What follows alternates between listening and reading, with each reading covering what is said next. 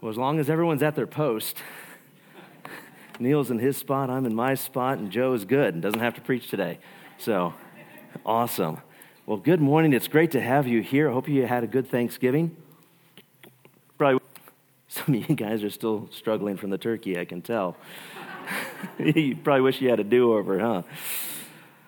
Well, there's a question for you.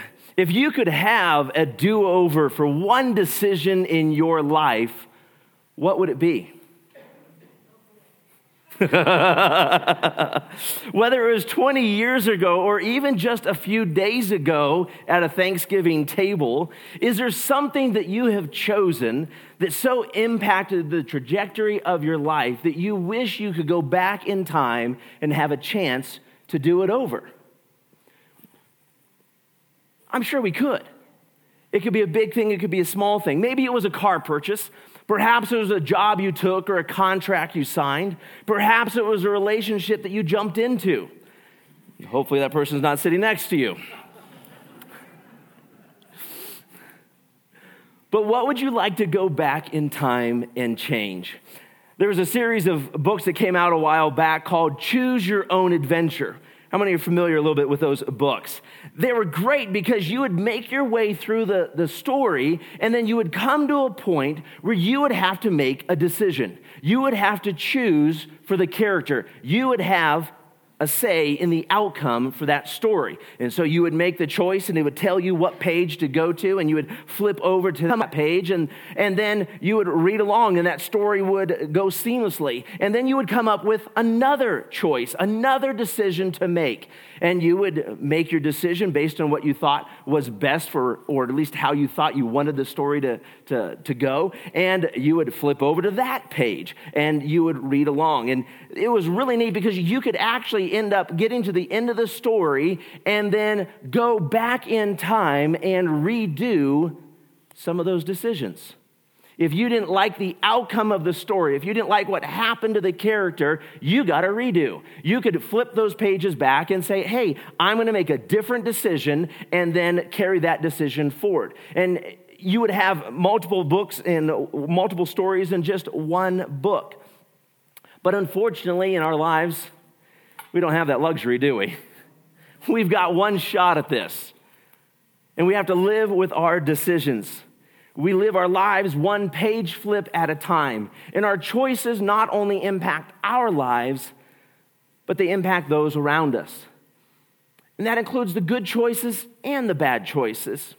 And I would say that at South Suburban, that we could characterize the season that we're in as a page flip.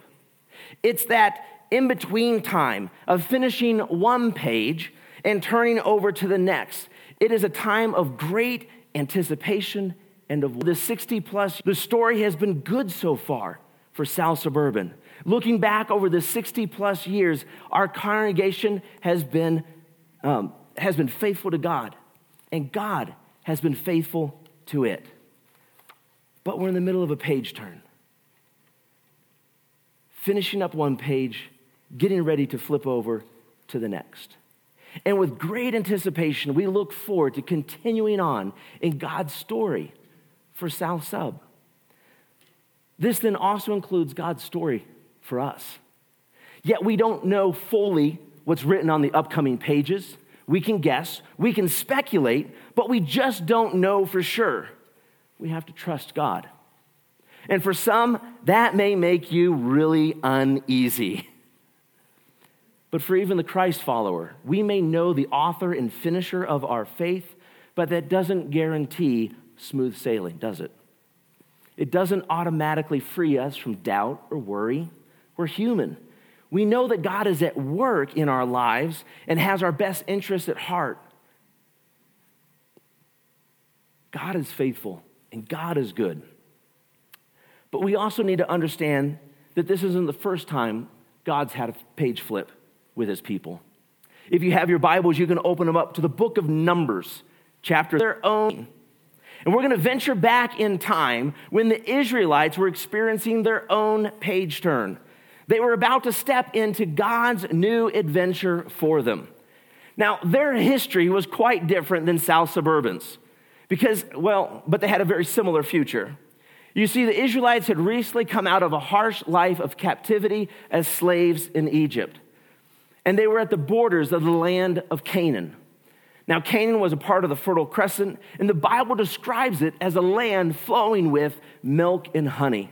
It was a way of saying it was prime real estate. It just had one challenge.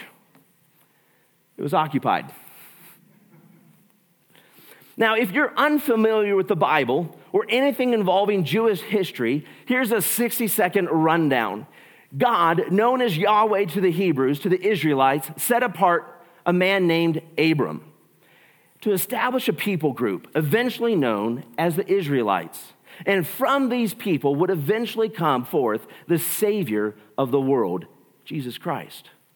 And as part of this covenant or contract, God said that he would provide a place, a land for Abram to settle and establish this family. And as this was a covenantal agreement between God and Abram, the land became known as the Promised Land, and the Promised Land was essentially that land of Canaan. This would be Canaan, the son of Ham, all right, and the grandson of Noah. We're going back that far. And that's Noah of the great flood. The Israelites now were descendants of Ham's brother, Shem, all right? So Canaan, the Canaanites come from Ham. Israelites come from Shem. Where Mo, Larry, and Curly are in the mix, I do not know. But Noah had 3 sons, Shem, Ham, and Japheth. And if you were to flip back into Genesis chapter 9, you would see Noah cursing not Ham, but Canaan for something that Ham had done. Ham had the indiscretion, but Canaan got the cursing for it. And why Noah picked on Canaan, I don't know. But as part of that curse, the descendants of Canaan would be subject or servants to the family line of Shem. Now, for all of you firstborn out there who think that the babies of the family always get it good, that was not the case in Noah's family. Ham was the baby, and Ham was getting his good. For the Israelites, it therefore made complete sense for God to take the lid away from the evil and cursed descendants of Ham and give it over to the descendants of Shem. That was their mindset. That was their thinking. It would prove that God was on their side, that Shem was right, Ham was wrong, Ham was a loser, Shem was the winner. Nanny, nanny, boo-boo. But one of the ways that God marked this agreement was by changing Abram's name to Abraham, or father of many. And miracle after miracle and extraordinary experience after extraordinary experience, God put the gears in motion through Abraham, his son Isaac, and his grandson Jacob. And even Jacob would later have his name changed to Israel. This generation of Israelites that escaped from Egypt were on the cusp of fulfilling the promise God had made to their forefather Abraham over 600 years earlier. God had repeatedly confirmed that promise to Abraham, to Isaac, and to Jacob. It was a promise to form a people group that would be blessed and that would in turn bless the world. This was the promised land. At least that's what they had been told. For generations during their captivity in Egypt, no one had laid eyes on it. No one had seen it. It was just a dream. It was just a story around a campfire. But all that was going to change. So if you're at the book of Numbers, chapter 13, let's pick up in verse 1. Then the Lord spoke to Moses, saying, "Send out for yourself men so that they may spy out the land of Canaan, which I am going to give to the sons of Israel. You shall send a man from each of their fathers' tribes, every one a leader among them." And so Moses sent them from the wilderness of Paran at the command of the Lord, all of them men who were heads of the sons of Israel. So God had Moses select a leader from each of the 12 tribes or sons of Israel. The promise was for all of the descendants. No one was going to be left out. No one was going to be tossed to the side. Each tribe was going to have a witness and a voice. And here are the instructions from Moses, picking up in verse 17. When Moses sent them to spy out the land of Canaan, he said to them, go up there into the Negev, then go up into the hill country. See what the land is like, and whether the people who live in it are strong or weak, whether they are few or many. How is the land in which they live? Is it good or bad? And how are the cities in which they live? Are they like open camps or with fortifications? And how is the land? Is it fat or lean? Are there trees in it or not? Make an effort then to get even some of the fruit of the land. And now the time was the time of the first ripe grapes. The first ripe grapes, the first grape harvest would have happened in July, with a second one in August, and potentially a third one in September if things went well. And as you might imagine, it was the hottest and driest time of the year. And for the next 40 days, these 12 men jumped headlong in the latest edition of Survivor, Behind Enemy Lines edition. They traveled from the southern border of Israel today up through the West Bank between the Jordan River and the Mediterranean Sea, through what would be Jerusalem, and then just past the Sea of Galilee. They got a good sampling of this promised land. And during their expedition, they assessed how difficult it would be to conquer the land and how lucrative such a venture would be. There was a lot riding on this report, on the report of these 12 spies. They would choose the adventure for the nation of Israel. Of all the generations that could have occupied the territory, they were going to be the ones to do so. They were going to be the ones to fulfill this portion of the prophecy. It was a big step forward in fulfilling all that God had promised to Abraham, Isaac, and Jacob. But was it worth the hype? Was it still on Time Magazine's top 10 places to live in the Fertile Crescent? How were the schools? Were there good jobs and family-friendly activities? Had the promises been exaggerated over the years, or was this truly a land flowing with milk and honey? Was it a promise worth keeping? So let's see what their report is, picking up in verse 25. When they returned from spying out the land at the end of 40 days, they proceeded to come to Moses and Aaron and to all the generation of the sons of Israel in the wilderness of Paran at Kadesh. And they brought back word to them that all the congregation had showed them the fruit of the land. Thus they told them and said, we went in to the land and where you sent us, and it certainly does flow with milk and honey. And see, and this is its fruit.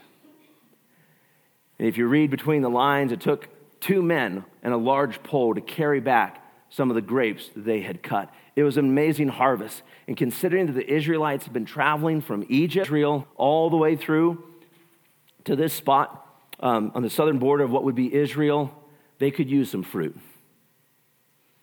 They're tired of the manna bread.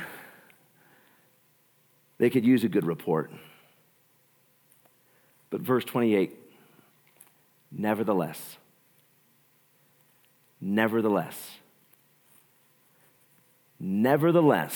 the people who live in the land are strong, and the cities are fortified and very large. And moreover, we saw the descendants of Anak there. Amalek is living in the land of the Negev, and the Hittites and the Jebusites and the Amorites are living in the hill country, and the Canaanites are living by the sea and by the side of the Jordan. This whole venture, this whole quest was about to go off the rails. And Caleb in verse 30 says, then Caleb quieted the people before Moses, and they said, we should by all means go up and take possession of it, for we will surely overcome it. You can see the 2 parallel reports transpiring, unfolding. We've got one report that this is amazing, that this indeed is a land flowing with milk and honey, that God's promises are yes and amen. Yet it's also a report that says that there are big obstacles ahead. It's going to be a challenge. It is going to be a difficult situation. And yet the scales were tipping, the votes were tipping, not to put their eyes and trust on God who got them through all of these situations in their lives, but to focus on what they could see, to focus on the challenges. They focused on the problems and not the promise. But the men who had gone up with him said, "We are not able to go up against the people, for they are too strong for us." So they gave out to the sons of Israel a bad report of the land which they had spied out, saying, "The land through which we have gone and spying it out is a land that devours its inhabitants. And all the people whom we saw in it are men of great size." They took a little bit of truth and blew it out of proportion. And yes, they were too strong for us, for them, for people, but not for God. Isn't it amazing how quickly the truth become twisted and faith can be brought to its knees with a bad report? All 12 spies had the same experience, but saw things through different lenses. They brought back the same evidence, but had different levels of faith. They were at a page turn. They were having to choose one adventure or stuck. And despite all the confirmations of the land being good, 10 of the spies stuck on the nevertheless portion of the report. Despite Caleb's best efforts to bring their focus back to a healthy dose of reality, the crowds wouldn't have it. They fixated on the challenges. They embraced the drama. They focused on the problem and not the promise. Now, if you to keep reading over into chapter 14, you see that the people got so low that they even began to blame Moses and Aaron. They were ready to stone them, to kill them for taking them out of Egypt.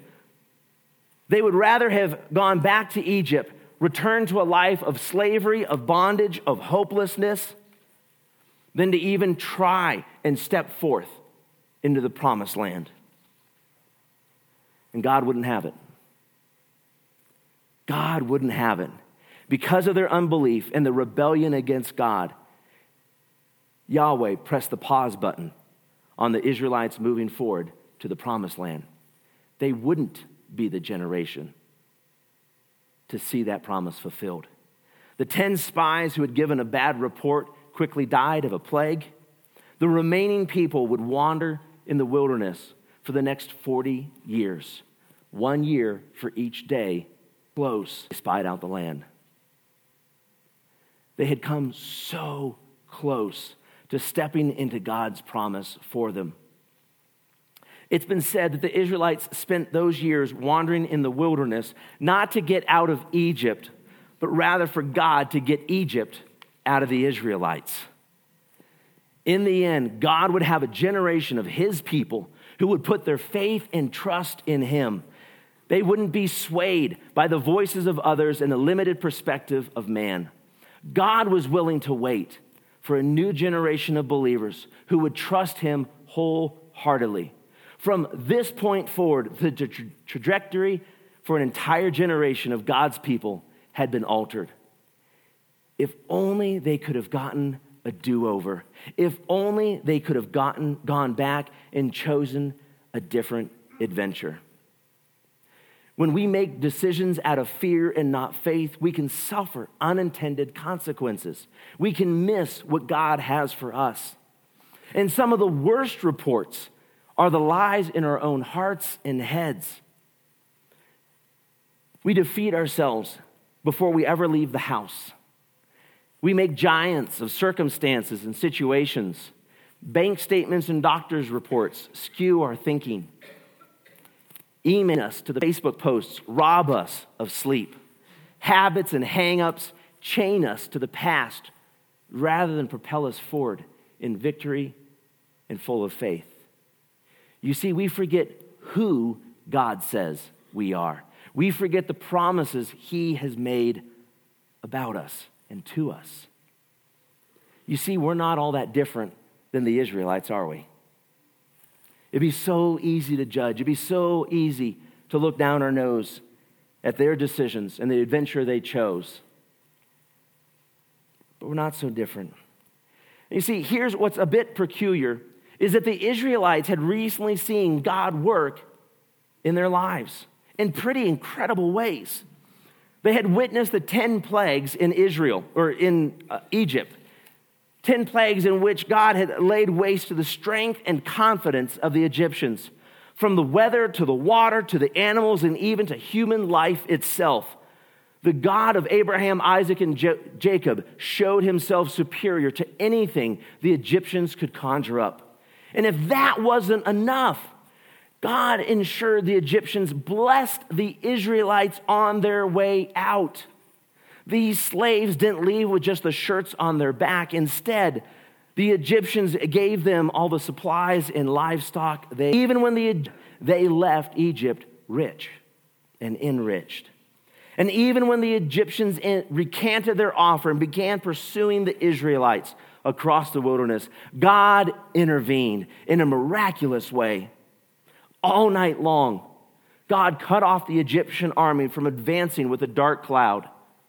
And at the same time, he lit up the night sky on the side of where the Israelites were at as they crossed through the Red Sea. Yes, this would be the Red Sea that had been miraculously parted so that the Israelites could march across the seabed.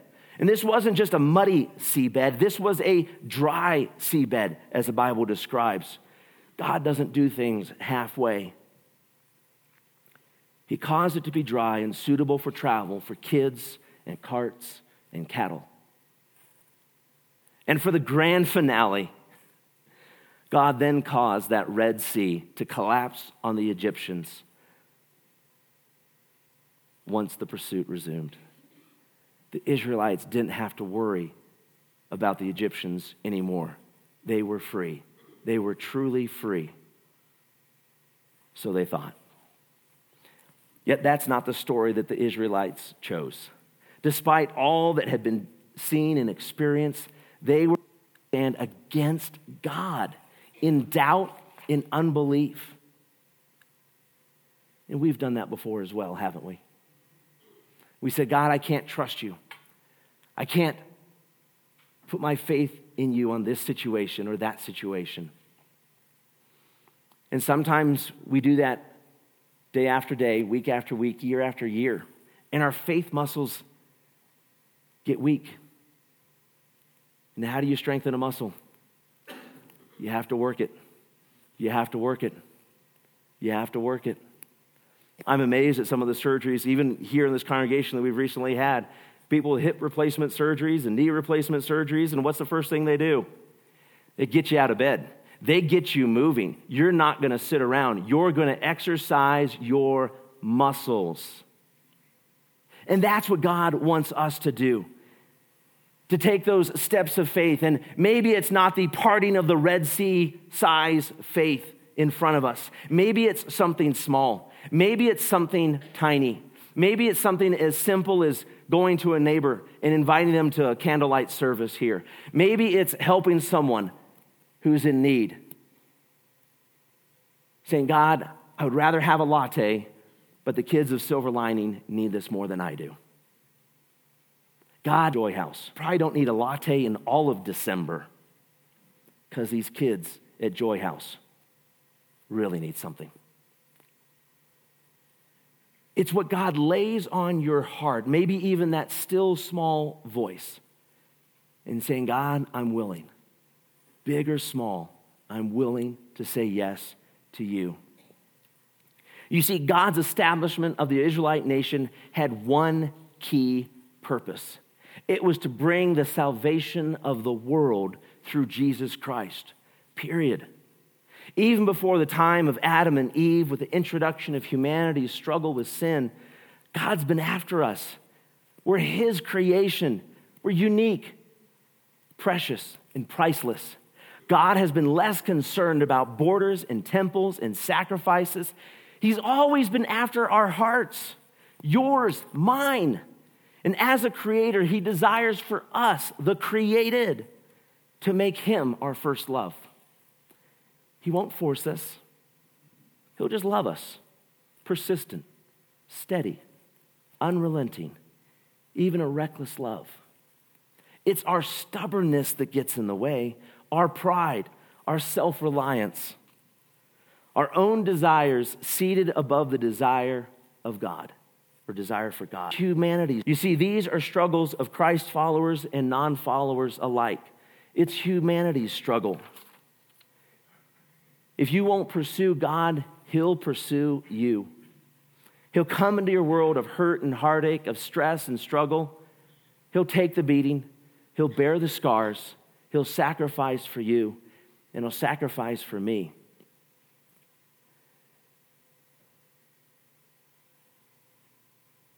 This truth is timely. In the liturgical church calendar, today is Christ the King Sunday.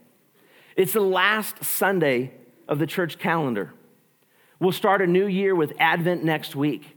Today, though, we focused on Christ as King of Kings and Lord of Lords. He is supreme, supreme over the gods of Egypt, supreme over the Canaanites occupying the land, supreme over our fears, over our worries. He is all-powerful. No one, no God, no thing, no sin, no struggle is above Christ the King. Yet, as we step into this next season of Advent, we acknowledge that God stepped off of His throne in heaven to walk among us. Not as a heralded King of Kings, wield His power, but as a baby. He didn't wield His power nor intimidate with His position. He stepped down off of His throne to save us from our sins, from our struggles. Our humanity was enough to dethrone God, the God of the universe, not because we captured a kingdom, but because we captured His heart. You did that. You commanded His attention, and you didn't have to do a single thing except breathe. You've got God. He loves you like crazy. And you and I caused God to step down from His throne and onto the cross. Christ the King did all of this to have access to the throne of your heart. He is seeking. He is finding. He is knocking. But the question is, will you let Him into your life? Will you let Him onto your throne? The Israelites had a hard time doing that, didn't they? It was a challenge. It was a difficulty. So many things that they could see with their eyes kept forward, not hold them back from seeing what God saw. Yet as we move forward, not only as a congregation of South Suburban Christian Church, but as we move forward as Christ followers, or perhaps even soon to be Christ followers, we have the opportunity to allow God on the throne of our lives, to move our own agenda off to the side and submit that to the King of Kings and say, Lord, what you want is going to be best. Your promises are yes and amen. You are faithful. You are good. There are so many times in our life where we wish we could have a do-over for the big things and the little things, right? But if God was on the throne in those situations, would we really need a do-over? If God was in charge, would we need that do-over? No. So will you let Him into your life? Will you let Him back onto the throne? Maybe you guys are kind of sharing the throne. One cheek on, one cheek off. That's pretty awkward. Move your butt. Our lives are filled with pages at life are written. We wish we could have that do-over. We wish we could get another crack at life. Though choosing a different adventure and rewriting our past would be nice, but we just don't have that luxury. So instead, we must choose each and every day whom we will serve. We must choose each day who will sit on the throne of our lives. And when we let Christ, the King, on the throne, we live the extraordinary life the Heavenly Father has for us. We live the life of promise. Let's pray. Lord Jesus, we thank you so much for your gift.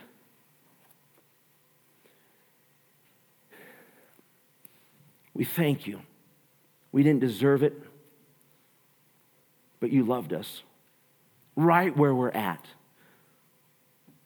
As imperfect as we are, as hopeless as some of our situations may seem, and even in our greatest victories and triumphs, when we're high on the clouds, God, you're loving us no matter what. But Lord, the best way we can love you back is by allowing you to sit on our thrones. You are Christ the King in our hearts, in our lives. And we invite you. We will not allow to guide us, to lead us. We will not allow a nevertheless to get in the way. No broken relationship, no challenge at work, no obstacle even within our church family to ever step between the promised land and our Lord and Savior. Lord, we love you. Thank you for loving us first. Amen.